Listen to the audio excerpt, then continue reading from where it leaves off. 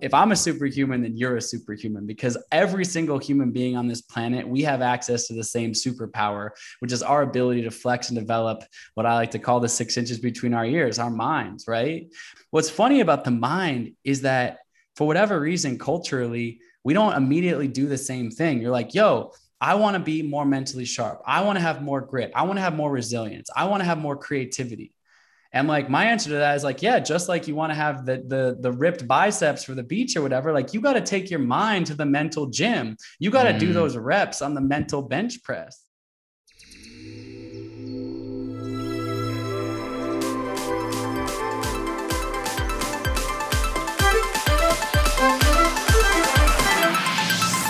You're tuning in to the Men of the Hour podcast, where I, your host, Justin Crawford, have been interviewing today's most influential men for over 2 years now on the show. And if there's anything I've learned in 6 seasons, it's that when you sit a man down for more than 30 minutes, you may get him to open up about some things he may never have before. And that's the point of the show. Thanks for tuning in wherever you're listening and being with us on this episode today. I truly hope you're able to learn something new and take something positive away from this conversation, because after all, that's what podcasting is all about. Welcome to Men of the Hour Podcast Season 7.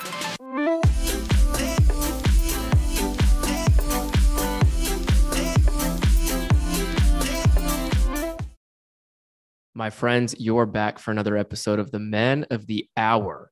And we're mid season 7, and I thought to myself, who the hell are we going to bring on the show? And right now I'm joined by Colin O'Brady. If you haven't heard of him before, he's a 10-time world-breaking explorer, speaker, entrepreneur, and expert on mindset. And I say all of that as this title because I'm staring at him right now, and I just can only imagine the stories that he has curated over time, especially having been like an adventurer at heart. He's a Yale University graduate with a BA in economics, which means he's super freaking smart, but he's most popularly known for all the human-powered crossings that he's done in his lifetime and the things that he's accomplished around being almost what I consider a superhuman. So we have a little to learn from you today, Colin. So thank you for joining us. Or joining me rather on the podcast. Thanks for having me. Great to be here with you. I think a lot of folks, they're like, okay, well, I know Colin O'Brady to be an adventurer, and I know that he's, broken a lot of world records. You had to have learned a lot from that time too, but what got you immediately into almost being what I consider a superhuman at this point, and really challenging not only your body, but your mind throughout this entirety of the adventures of what you've been doing? Yeah, it's been an iterative journey. It's not, you don't just wake up and have 10 world records. It's been a lot of ups and downs and back and forth. But since I was a young kid, I always dreamed of having big adventures. I always dreamed of climbing Mount Everest when I was a little kid, but didn't have a lot of money growing up, but had parents that encouraged me to dream big and work hard towards those goals. So, that was a big part of my childhood. But really, I think a massive turning point for me was just after college. I really wanted to see the world. Didn't have a lot of money growing up. I painted houses every summer when I was a kid, to sort of just, save up and be like, when I graduate college, I'm going to take a trip somewhere and see a little bit of the world that I didn't get to experience as a young person. And so I took a backpack and a surfboard and traveled out into the world by myself, shoestring budget. I was like, 10, 20 bucks a day, sleeping on friends' couches, random people I would meet, like hitchhiking around. Great experience, all until I found myself on this small beach in rural Thailand. And I actually, unfortunately, had the great idea to jump a flaming jump rope. And in an instant, my life sort of just completely changed. This jump rope, it had kerosene on it, wrapped around my legs, lit my body completely on fire to my neck. Had to jump into the ocean to extinguish the flames, which saved my life, but not before about 25% of my body was severely burned, predominantly my legs and feet. And there was no proper hospital where I was in this island. There was no, proper medical facilities. I had a moped ride down a dirt path to a one-room nursing station, where I underwent these kind of 8 surgeries. And I would come out of these surgeries and there'd be a cat running around my bed and across my chest, just like, all time bad set of circumstances. And the worst part of all, not just the physical trauma, but the emotional pain when the doctor looked at me and he says, "Hey, I hate to tell you this, but you'll probably never walk again normally," based on the way that my ligaments were burned in my ankles and knees and stuff like that. They're like, "I don't think you're going to be able to make a full recovery from this." And it was a negative downward spiral, man. I know this is a crazy answer to like, how did you become an adventurer? But like sometimes from adversity, we learn a lot. And fortunately that my mother was there to really help me, get through this time. She kind of came into my hospital room. She told me now she was, crying in the hallways, pleading with the doctors, but she never showed me that fear. Instead, she came into my hospital room every single day with just this huge smile on her face and this air of positivity, daring me to dream about the future, just being like, what do you want to do when you get out of here? Like, let's dream as big as possible. I now call this, and I talk about it in my new book, The 12-Hour Walk, this concept I call a possible mindset. And I define it as an empowered way of thinking that unlocks a life of limitless possibilities. So even in my lowest moment, my mom's just like, dream. And so I closed my eyes and I opened them. I said, well, I just saw myself crossing the finish line of a triathlon, which given my legs seemed really, she could have been like, yeah, I said set a goal, but like maybe, the legs, something a little more realistic. But she was like, cool. In fact, maybe you should start training right now. And she yells over to the Thai doctor. She goes, hey, doc, my son's training for a triathlon. Bring him in some weights. And I have this photograph. I'm bandaged from the waist down. My legs are like bloody and bandaged. I have no skin on the lower half of my body, but I'm lifting these 10-pound dumbbells.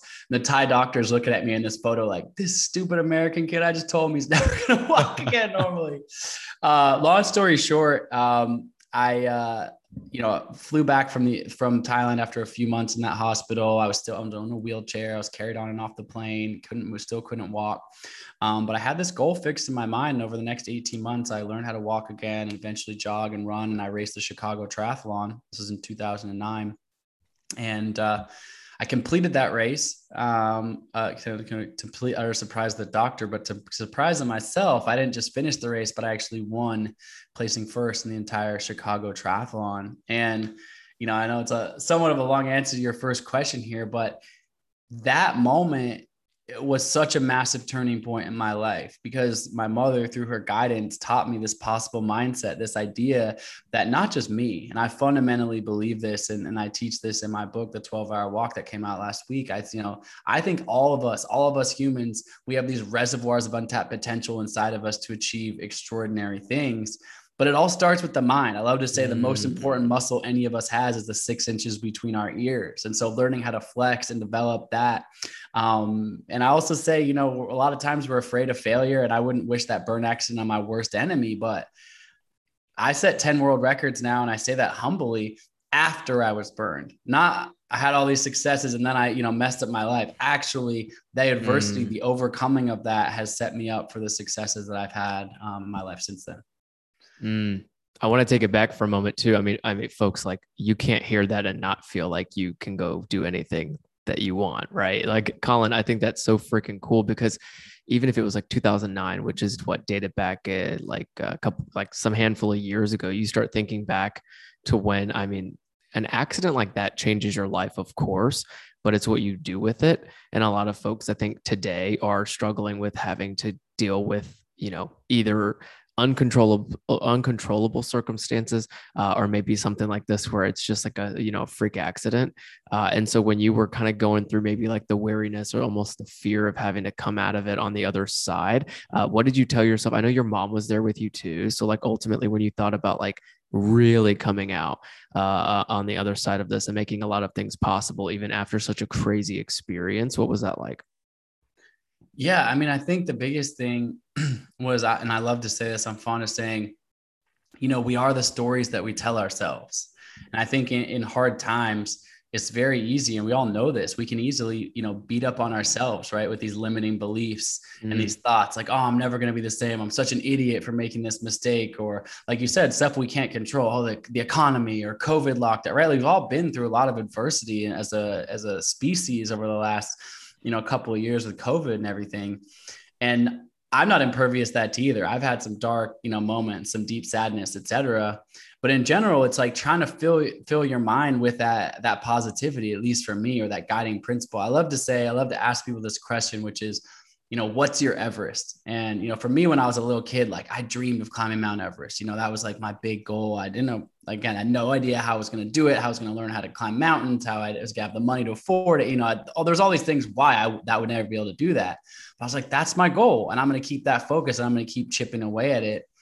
And I love to ask people that question because I think it the answer can be anything. It's like, I asked that because I want to climb Everest, but what's that big goal? What's that big hope, that dream? It can be make $1 million, impact 1 million lives, family, entrepreneurship, music, creativity, love. Like there's no right answer to that question. But when you answer that question for yourself, it anchors that. Like, just like for me in this burn accident, I said triathlon, and that gave me purpose for the next like 18 months. Mm-hmm. And it wasn't a linear path. I had to learn how to walk again. I had to train my body. I had to have all these things, but having that big kind of carrot out there helped. But then getting into the micro of that is like, what's one small step I can take today? What's one small step I can take tomorrow? And I think that is really crucial to, depth of fulfillment and achievement. Back to mom for a moment. Just you guys being in Thailand together just sounds like I don't even know if I can envision my mom and I going through what you and your mom had went through. What does that relationship look like now between the two of you?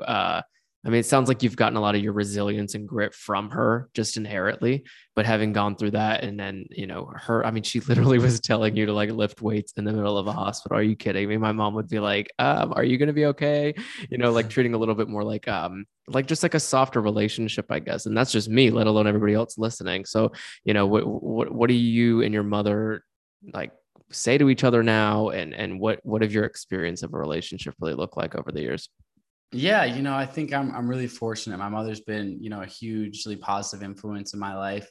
And, in innumerable ways, of course, in that moment in the Thai hospital, her strength, really, and her strength and grit got me through. But my mother is not like some hard, like tough person. Like she's very soft. See, I envision someone that's hard and tough. Yeah. But also, it's funny now that I've, with the 10 world records, walking across Antarctica solo, climbing Everest twice, the different things that I've done that are inherently risky, right? Like people lose their lives, doing these things. And so people have interviewed my mother and asked her like, aren't you afraid? Like, aren't you scared? And she's like, yeah, absolutely. But she also says, careful what you wish for when from the day your kid is born, you whisper in their ear, you can do anything you set your mind to, And so she's like, of course I worry about him, but she's also never trying to hold me back. She's like, look, if that's your dream, if that's your goal, like I'm your mother, so I worry about you, but I also support you. I love you. And having that unconditional love and support has been huge. And one of the I'm fortunate to have that, and by way of parents, and hopefully a lot of people listening have, supportive families, but I recognize that not everyone comes from that background, where they have their family, having their back and supporting them unconditionally. But I talk about, in my new book, The 12-Hour Walk, each chapter is broken down around like common limiting beliefs that we have, common things that are holding us back. So, I don't have enough money. I don't have enough time. What if I fail? I'm not strong enough. And one of them has to do with community. You can frame it around friends and family, but like, I don't have the right people around me.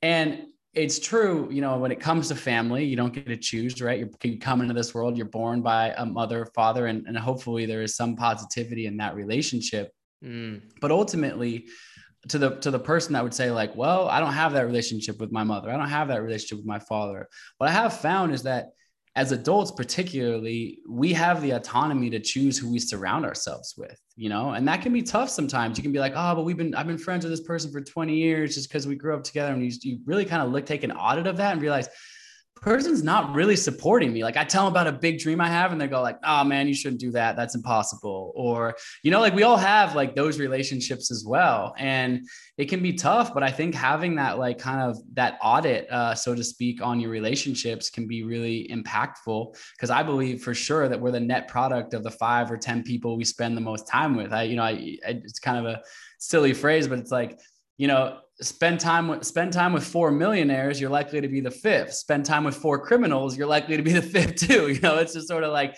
you can be dictated by your surroundings. And that can go, I'll take that a step further, and that can go to your sort of digital community, whether that's, podcast hosts, whether that's people you follow on social media. That can either be a hugely uplifting and positive. Hopefully you're listening to this podcast because you're, looking for some inspiration and positivity. But we also all know that feeling like you've been following these people on Instagram or whatever, and they like trigger, like every time you see their picture, you're like jealous or frustrated or annoyed or whatever. But like, here's the thing, like you're literally doing that to yourself.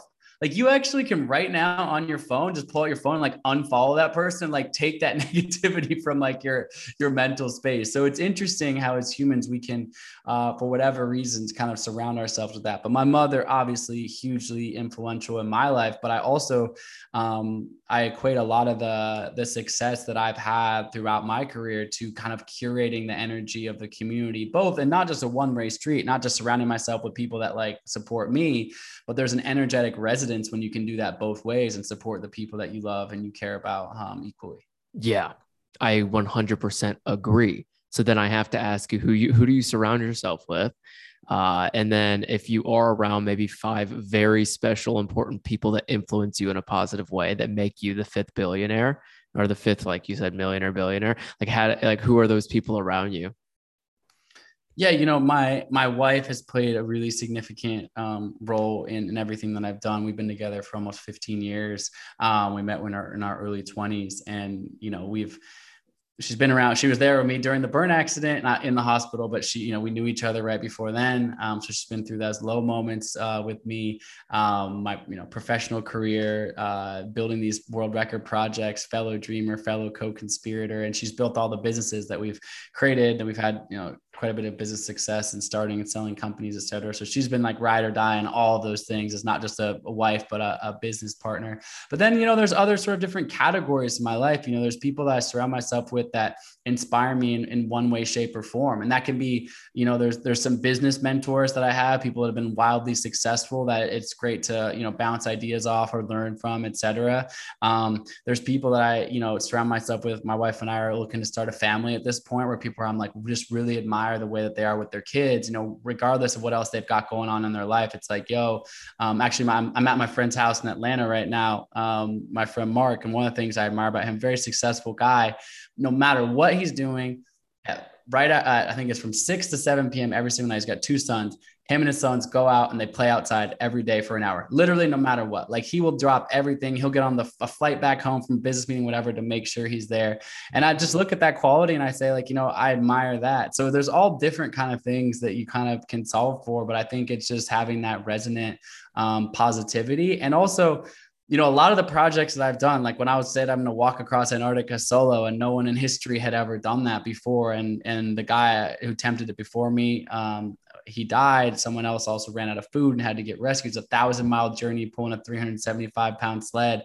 And it's not like I'm surround myself with reckless friends who are like, go kill yourself in Antarctica. Right. At the same time, like when I said that to like my close community, like, hey, like I'm thinking about this. I think if I train up, I think I could maybe pull this off. And it's very easy to look at something like that and be like, don't do that, man. That's a terrible idea. You're going to fail out there. But instead, I had a lot of people in my corner, my mother, my wife, but also close friends of mine who were like, heck yeah, man. Like we believe in you. Like you can do this. And I had some serious low moments in those first couple of days pulling my sled. Like I could barely even pull my sled on day 1. It was so heavy. I was crying out there. Like the tears, they froze to my face because it's minus 40 degrees in Antarctica. Like, it's brutal. But I thought back in my mind, I was like, yeah, people believed in me. And so therefore it gave me more belief in myself. I mean, you said you initially said to yourself and to your friends, I think I can do this. When did I think transfer to I know, and then ultimately get you to do that? Because that's insane. And it's amazing that you were able to do all that plus so much more. But it's why we can look at you and I say the word superhuman, and then in the dictionary, it's like probably got your name somewhere in the definition. You know what I mean? Like that's wild. Most people say, oh, I think I could do this, right? But then you were like, yeah, I think. But then I'm sure at some point you said, I know I'm going to do this, and here's why. Well, so I think that the biggest thing is first you gotta dream it up, right? And then you gotta actually get yourself out there. I remember after a year or so of dreaming and planning and training my body and all this, it was finally time for me to depart for Antarctica. And I was flying down there and I found out there was actually another guy going to be attempting the crossing at the exact same time, unbeknownst to me. This British guy, this like badass, like British Navy SEAL, equivalent of a Navy SEAL in the British military. And when I say the same time, I mean, literally, we found ourselves sitting shoulder to shoulder on a cargo plane right next to each other, getting dropped off in Antarctica on the edge of the continent, because there's one guy with one plane that can take you there. We lined up the same logistics on the exact same day. unbeknownst to each other. So all of a sudden I thought I was racing history, 1,000-mile journey, like, really deep, cut with myself. And all of a sudden, like, yeah, I'm still trying to be the first, but now it's a head-to-head 1,000-mile race against this most badass, like, Navy SEAL dude you've ever seen in your life. And you're like, oh shit.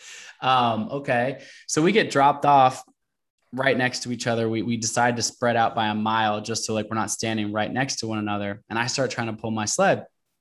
And all of a sudden, like, I can't pull my sled. It's so heavy, 375 pounds, because we were trying to do something called unsupported, which means no resupplies of food or fuel. So whatever you take with you, you've got to take with you the whole time. So I've got, as much food as I can carry, but I'm still not going to be able to eat nearly enough. Like, I'm on a 3,000 calorie deficit every day, burning 10,000 calories, only eating 7. I'm going to lose a ton of weight. And I knew all of this going in. I thought I had trained. I thought I had prepped for it. And I can't pull my sled. Like, I literally can't make it. Like, I can make it like 10 steps and I have to stop, 10 steps and I have to stop. And like I said, I started crying. And I'll tell you, the all-time most pathetic feeling in the world is you're in the middle of Antarctica and tears, they're freezing to your face because you're feeling so pathetic and down on yourself. And I look over, I'm thinking, Captain Lou, this British guy, he must be struggling out here too. And I look over to my right and he's no struggles. He's just like crushing it, like disappears off the horizon, like kicking my ass on day one. So I finally reach for my satellite phone. I call to my wife because I'm just in such a down place. And I'm like, I had called my project The Impossible First. And I said to her, I said, like, I think we named the project the right thing. This is obviously impossible. I can't even pull my sled for the first hour, let alone 1,000 more miles. And, she said a couple of things to me on that day that really turned things around. One of them was, and I think this is important for everyone to realize, she was like, you might fail at this. We'll see. You haven't failed yet. It's day one. You might fail at this, like meaning to fail to make it all the way to the other side and set this world record or whatever. She's like, but you're out there. Like, you're actually in Antarctica right now. You know how many people like sit around, they're like, having a couple beers with your friends. You're like, yo, we're going to run a marathon next year. We're going to train. We're going to do that, whatever. And then you wake up the next day a little hungover and you're like, yeah, man, like, I'm not going to do that shit. Or like, I'm going to start that business. I'm going to do the thing, like whatever. And then like, even a week, let alone a year later, you're just like, yeah, like, I'm busy, man. I'm not going to like do that. She was like, yo, you are in Antarctica right now. Like, you are like, how hard it is to even just get to the start line of your dreams. Like, and that was important. I think that's important for people to remember that. And then the other thing that happened, she was like, just make a little bit of progress today, set up your tent, get a good night's sleep. It's the first day, or try to reset your mind in the morning. And I go to sleep. I'm out there in Antarctica completely alone by myself out there. And I go to sleep and I wake up that next morning. And I'm like, who's in the tent with me? And it wasn't Lou. He didn't come back for me. He was long gone. But I woke up and I had like the 5 worst versions of myself basically sitting in the tent with me, like I picture myself like 5 different versions of me staring like, Colin, you idiot. Like, you already failed. Like, you suck. You can't even pull your sled. Like, this is never going to work. Like, we know that feeling, right? When we get in our own head and we get that negative dialogue going. My new book, The 12-Hour Walk, is about how we can all conquer this mindset. And in this moment, I was like, I love this phrase, which is, we are the stories that we tell ourselves. We are the stories that we tell ourselves. In this moment, I'm telling myself the worst possible version of myself, of how much of a failure I am, how much I suck, and like whatever, I'm beating myself up. And so I actually stood up outside of my tent by myself. I'm in the middle of nowhere in Antarctica. And I yell as loud as I can, actually, at the top of my lungs, out loud. I start yelling like, Colin, you are strong. You are capable. You are strong. You are capable. Just trying to drown out that negative voice in my head. And that gave me enough strength and ability to keep pushing further. I was able to, keep pushing. I ultimately caught up to Captain Lou on day 6, passed him. And then 54 days later, 1,000 miles later, 54 days completely alone in Antarctica, pulling this sled, I made it to the other side and ended up being the first person to cross Antarctica. But the lessons in that, there's a lot, there's so many. I wrote another book called The Impossible First about this. It's a New York Times bestseller that came out a couple of years ago about the whole Antarctica journey. So there's a lot of lessons in there, but like, the reason I share that with you is you're like, when did you go from thinking to believing? And I think it's iterative in some regard. Like, I dreamed it up and I had the fortitude to like get myself to the start line. And that was hard, just getting myself there, being like every day, like, I'm going to go, I'm going to set the date, I'm going to put the date on my calendar, I'm going to go out there. And then I get out there and I'm like, oh shit, was this a bad idea? And you got to like reorient your mind. No, Colin, you're strong, you're capable. Every single day, chip away at it, one day at a time. And each one of those days, like each one of those little steps, quite literally in this case, you got me one step closer to reaching the goal. You hit the nail on the head, which is like, it's a daily thing. I think it's far too often, folks, and you mentioned this a bit ago, it's like people will sit there and say that they'll run a marathon, go drinking, wake up hungover, and then choose not to do it. But what do they used to say about like sprints, not marathons, right? So that's like you taking that many days, 50 plus, and being able to do that across Antarctica, and it's waking up every single day and fighting those 5 demons. Right. And then telling yourself certain things that'll get you out of your own head. Speaking of, I have to bring this up because Dr. Mark Hyman's amazing and he's written 14 New York Times bestsellers and you're on your way to probably doing the exact same thing. But he once mentioned that if you're looking for a mental clarity type book, the 12-Hour Walk is and should be in your toolkit. And the reason I bring that up is because I think of mental clarity, and you're giving me mental clarity right now, to be honest with you. I always tell people, I'm like, this podcast is Justin Crawford's therapy. Thank you. But more importantly, if you're listening right now, we should uncover that for a second. How do you define, and if it looks like I'm doing anything, I'm really trying to like adjust my podcast stand. How do you define mental clarity? And then, as you relate it to everything that you've accomplished, especially going through that Antarctica journey? Yeah. So, that it's a great segue to talk about the 12-Hour Walk, which is my new book, but it's also a call to action. It's a global movement, something we all can do that's freely accessible out our front door, where we can invest one day in ourselves, conquer our mind, and unlock our best life. So I'll unpack that a little bit. That's great. Yeah. That quote from Dr. Mark Hyman on the back of my book, I was actually just on the phone with him this morning. He's such an incredible human thought leader, and a good friend of mine. When I was walking across Antarctica, one of the things that happened is that my body was declining pretty significantly. So I was 12 hours was actually the amount of time I was pulling my sled every single day. So that was my daily pull. And that was so that I didn't hopefully run out of food. I still didn't have nearly enough with me. By the end, I had lost so much weight that my ribs were sticking out. My hips were sticking out. I had frostbite starting on my face and cheeks and my finger. My body was in a significant decline because there's just no way to take enough calories or fuel with you for the entire journey to fully, kind of replenish everything you're putting out.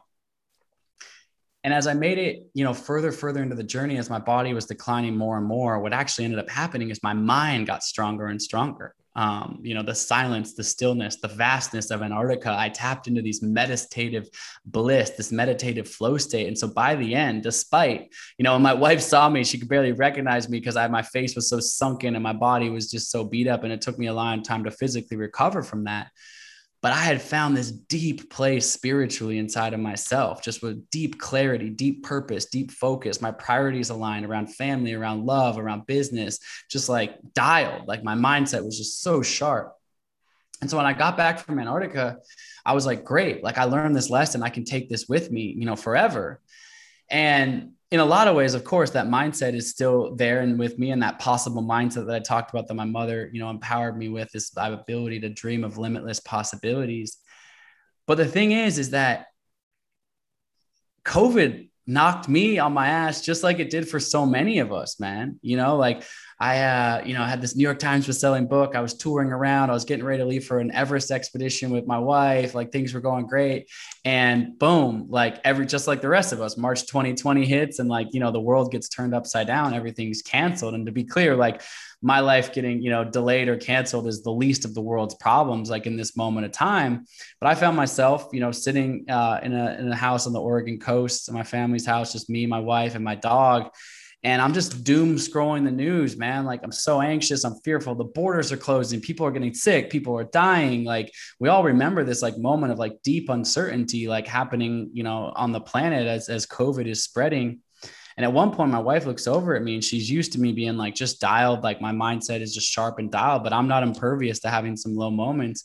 And she's like, hey, just as a heads up, I'm not sure if you're aware, like you haven't changed out of your pajamas in like 3 days. Like you just been sitting there on the couch, just like, on my social, like scrolling the news, like reading all these headlines and stuff like that. And she was right. Like I had gotten myself into a pretty bad headspace.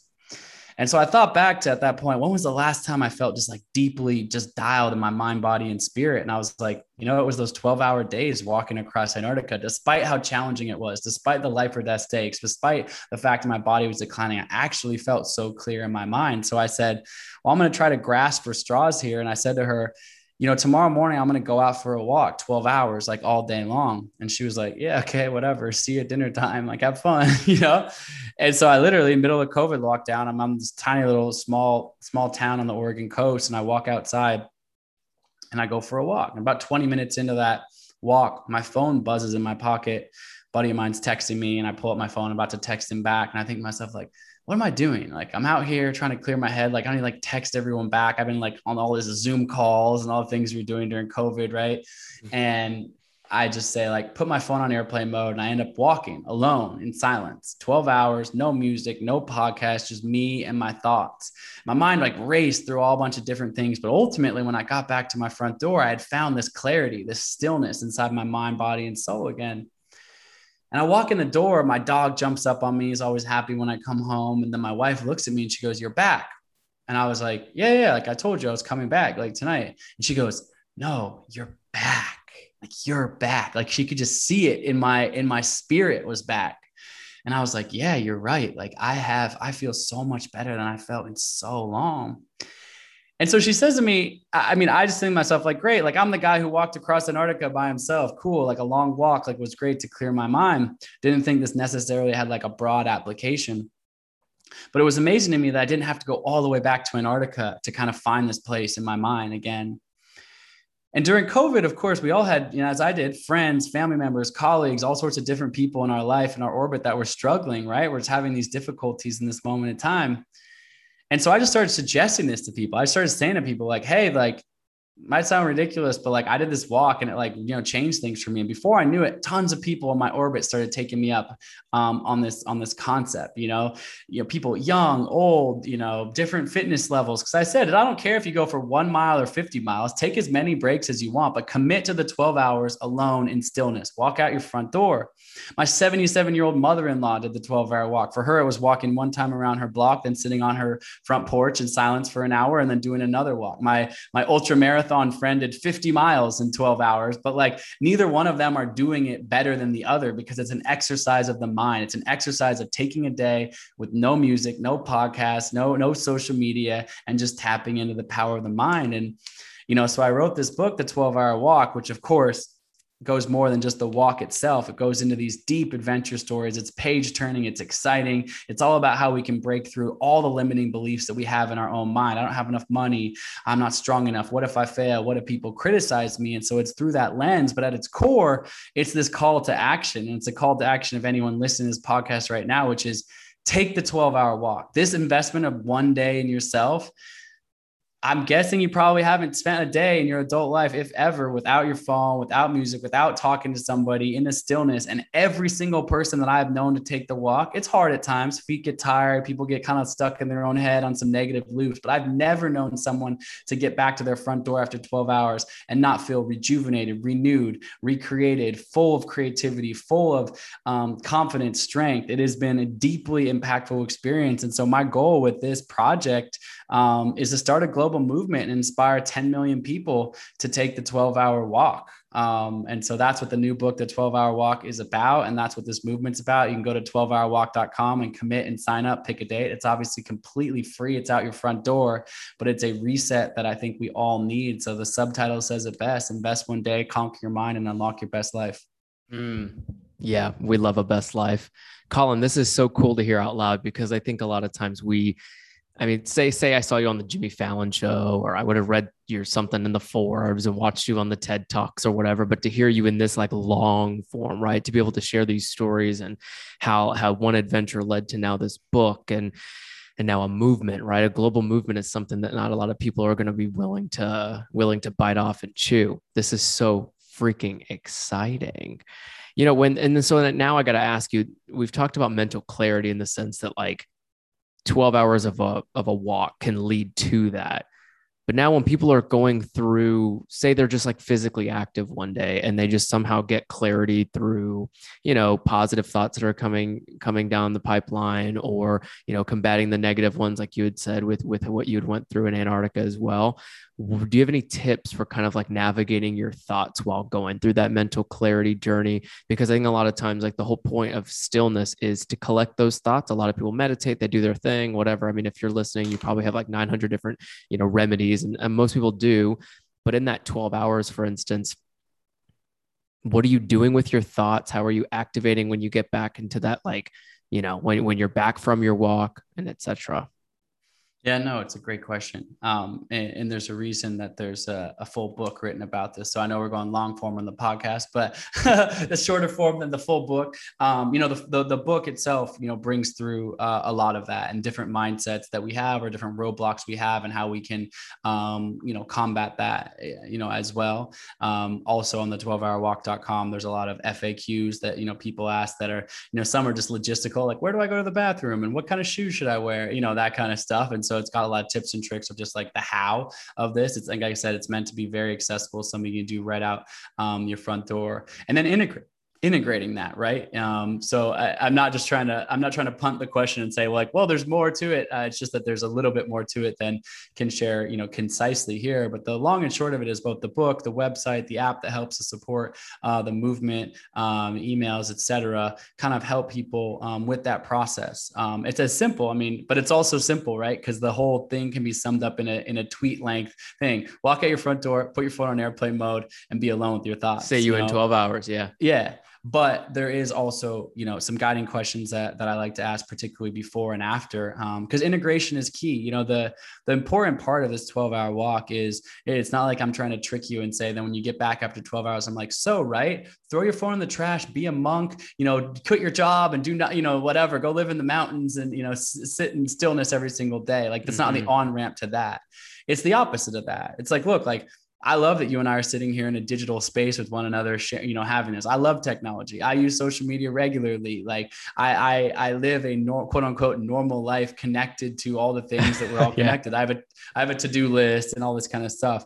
The 12-hour walk is really meant as a deep reset. It's a deep way to clarify your priorities and clarify your mindset so you can take that back into your day-to-day life. Now, obviously, with the thousands of people that have done the 12-hour walk, I have people come back and want to make major shifts in their life or learn, wow, like this relationship isn't serving me anymore. You know what? Maybe it is time to make a career transition. So there obviously this stillness and silence gives you an opportunity to have some of those like bigger, conversations with yourself that you might be avoiding.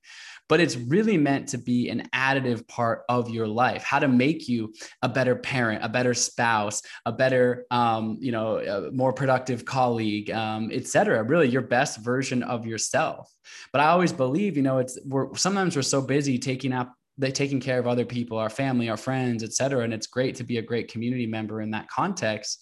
But sometimes we forget to take care of ourselves. We forget to like check in with our own priorities. And then that ends up, I tell a story at the front of this book, and I'll paraphrase it here, but I was invited to speak. I do a lot of public speaking, and I was invited to speak for this big, Wall Street event a couple of years ago. And the night before the event, there's going to be a talk in front of like 500 people or something like that. And they invited me to this small, intimate dinner of like 8 CEOs, like, hedge fund managers, bank CEOs, like big, like guys worth hundreds of millions, $1 billion, very wealthy kind of crowd. Not necessarily my typical crowd. I showed up there in a t-shirt and jeans, and these guys are wearing like, Armani suits and $100,000 watches kind of deal.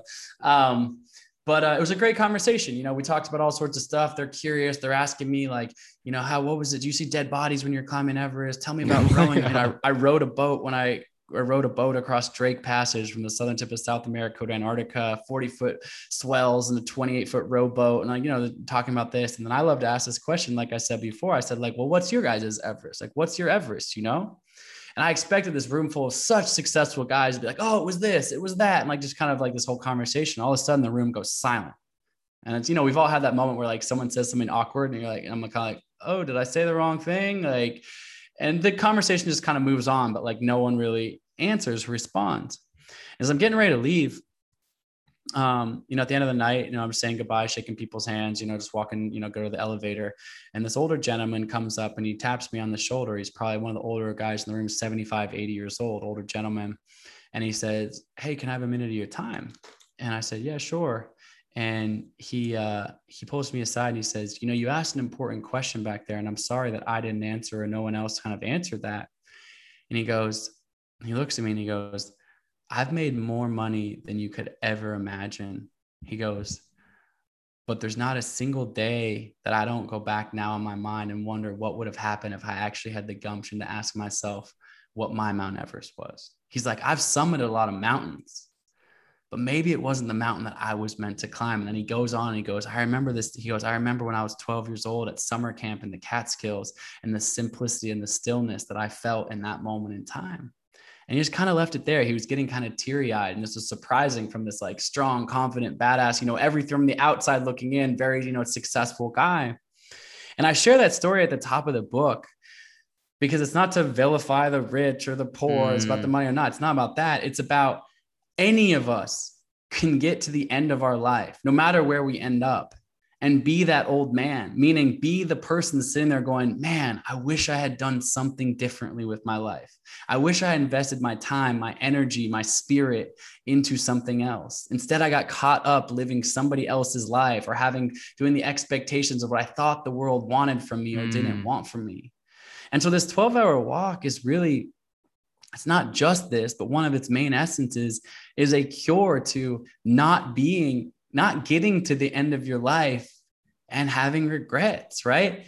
And that requires checking in with yourself. And again, maybe it's not a 180-degree shift that you make at the end of this, but by checking into yourself, you go, oh, I love these 5 things about my life, but there's this one thing I do every day that like isn't serving me. How do I shift away from that? Or what do I really care about? Man, I want to spend more time with my family. Or I want I don't have the answer for you, right? Like I don't have the answer for you. You only have the answer for you. But you only have that answer by going inward. It's so easy to stay distracted by get that next dopamine hit on social media, by taking the next meeting to go to the next to-do list, the thing on your to-do list, and just have it days or weeks or months or years roll by like that. And so the 12-hour walk is an intentional reset in your mind, body, and spirit to go, okay, let me just look inward for a second. And I always find for people, and it happens to me every time I do the 12-hour walk too, those first 3 or 4 hours, your mind is still just chattering, and all the million like things. And you're like, whatever. But there always hits a point, and all the people I've known do the 12-hour walk halfway through or towards the latter half, where all of a sudden, like you get past like that surface level chatter and you tap back in to the kind of essence of your own spirit. And it's really powerful. That's crazy cool. Sometimes that's all I can say after such an extraordinary soundbite like that. You're the reason this podcast exists. I'm like, I can story tell all day long, but that's boring. Everything you've said is extraordinary, and it's fucking cool to hear. Colin, you mentioned the word check in a little bit ago, and I have to ask you if you've checked in with that CEO that got teary-eyed with you after you spoke to them. I haven't directly spoken to him, believe it or not. I'm not really sure where life has taken him. I should reach back out to him, since I don't call him out by name in my book, but he certainly had an impact on me. And I think when there's 10 million people, hopefully, that take this 12-hour walk, he'll be one of them. Big part of that for sure. Yeah. I just asked that because if he's at the front of your book, he had to have been at the front of your mind throughout writing it. You know what I mean? In some 100%. Context. I did have a 80-year-old man email me a couple of days ago who had completed the 12-hour walk, and I got on a Zoom call with him. And it was an extraordinary conversation of just this guy says, like, so many people half his age say, oh, that's too long for me. I'm not busy. And like this 80-year-old man's like, yo, I heard you on a podcast and I did the 12-hour walk the next day. Like I had to do it.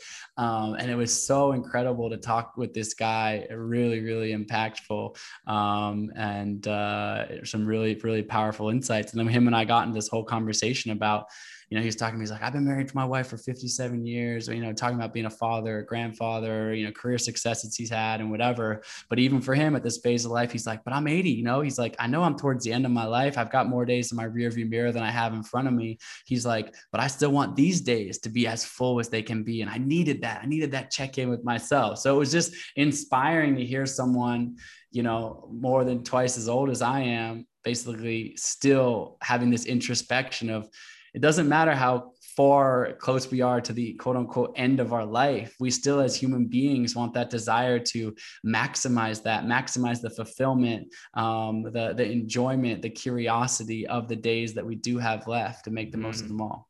And then you say fulfillment. I can see in your face now, watching you talk this entire time, that like you have to feel fulfilled. There's so much passion and like love with what you get to do. Did you see any of this for yourself? Maybe back when you started thinking about going on like what I consider crazy adventures of life that have now led to your extraordinary superhuman, experience. But, did you expect any of this or want any of this?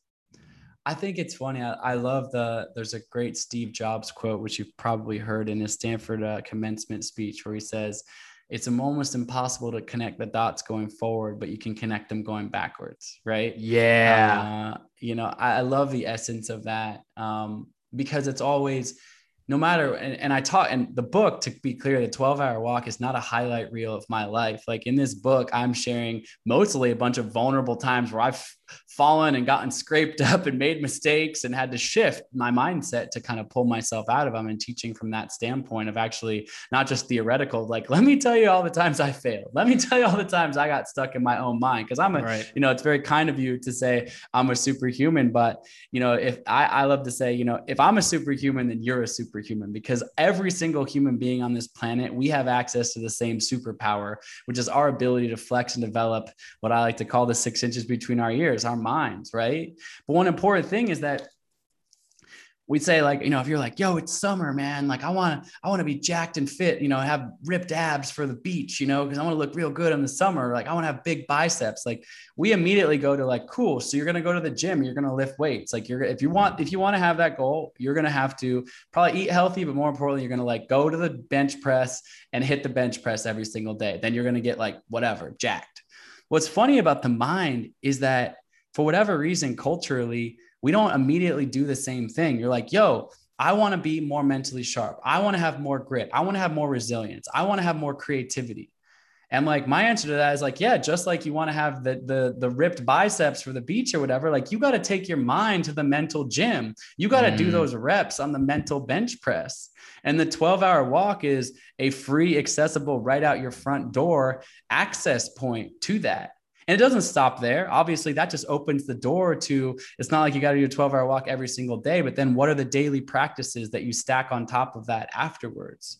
But it is a muscle. I use that word, the 6 inches between our ears, the most important muscle. I use the word muscle very intentionally there to say like, yeah, I'm a superhuman, you're a superhuman. And our superpower that we all have is the ability to flex and develop our mind, and all of the things, even that's a physical manifestation of those things, come and start with a strong and sharp mind. I don't think I can end this podcast episode any other way by then asking you, because you've been able to connect so many dots behind you to what you had mentioned with Steve Jobs' commencement speech.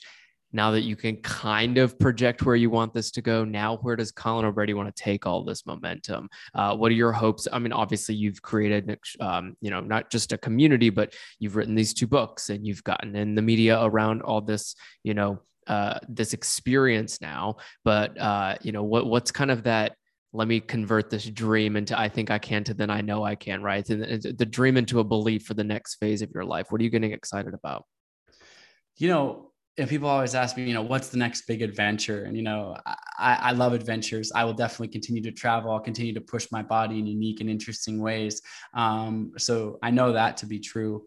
But also in that question that we've talked a lot here, like, what's your Everest? I love to ask other people that question. I've asked, school kids that question with my nonprofit. I've asked, billionaire CEOs that question, and every person in between. But I never forget that even though I've climbed Mount Everest twice, I got to keep asking myself that question, right? I got to actually keep asking myself. I'm going to kick my feet up and, I'm 37 years old. I got a long life in front of me. Like, what's my next Everest? And I want everyone to pick up the 12-Hour Walk because I think you'll really enjoy the read and get a lot of impact from it. But at the end of that book, not to give it away, but I do answer that question. I say, well, I've asked you all this question. It's only fair that I answer this question for myself. Colin, what is your Everest? And I say this with total compassion or total commitment, which is my next Everest is literally to inspire 10 million people to do the 12-hour walk. And why? It's not like I don't get $1 for every person that does a 12-hour walk. This is free. Like, you go on my website and pick a date and sign up. Like, it is free for you to do this 12-hour walk out your front door with your own pair of shoes. So why do I care so much?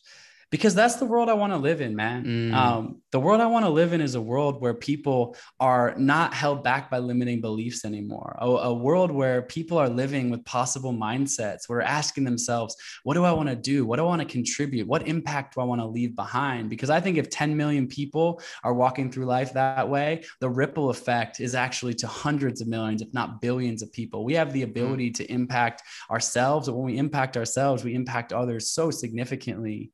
And so my deep passion is to ignite this global movement, and every single person that takes this 12-hour walk, I know it because I talk to people when they finish, they send me notes, they send me messages that says, oh my God, thank you. I needed this. I'm going to take this into my life in this way. And so my next real big Everest right now is really inspiring this level of change. I love, you mentioned storytelling many times on this, and, I'm a passionate storyteller, from my public speaking to the way that I like to write, et cetera. But why? It's not because I just want people to sit here and go, wow, Colin, cool story. I want people, because stories go back to human population thousands and thousands of years ago. We have been spreading messages to each other by storytelling forever. It is why it is such a powerful medium, no matter what. But it's mostly powerful when it's not passive, when it's like, wow, I heard this story and therefore it made me take this action in my life or make this change. And so that's why for me, it's not, I guess I could have ended any one of my books of like, and then I did it. I'm awesome. Me, the world record holder. But that's not how I speak at all. I'm like, I'm only sharing this story with you because I think the value in sharing is that for you to look through that, your own lens, and for you to ask yourself your own questions. And so get outside, take that 12-hour walk for yourself. The answer I love to say to people is, it's inside of you, man. You know the answer for you. I don't know the answer for you, but I can help you get there. You sure did, because you've convinced me to take a 12-hour walk. I run every day, and now it's time to go take a 12-hour walk. Colin O'Brady, I can't thank you enough for saying yes to doing this with me, for sharing all those stories, and ultimately really, you're inspiring a lot of folks to really get out of their head in a healthy way, and then go forth, like you had said, with a possible mindset. And that's just so, I said this 3 times, I've been counting, so freaking cool. It's not until someone like you walks across a podcast like this, where people can tune in and just really know that potential can be tapped into, and should be. And starting with the 12-hour walk sounds like a pretty good start to me. So thank you so much again for joining me on the Men of the Hour, man. My pleasure. Thanks for having me.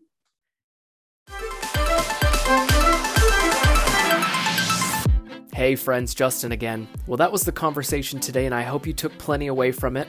For those who keep coming back to this podcast, I want to say thank you for always being here and growing with my guests and I over the years. And if you're new to the Men of the Hour show, thank you for being here, and I'd love for you to come back next time by clicking that subscribe button. Oh, and for all of us tuning in right now, I'd love to hear your thoughts on today's episode by leaving a rating and review right where you're listening. Until next week, I'm your host, Justin Crawford. Continue taking care of yourself and inspiring others to do the same.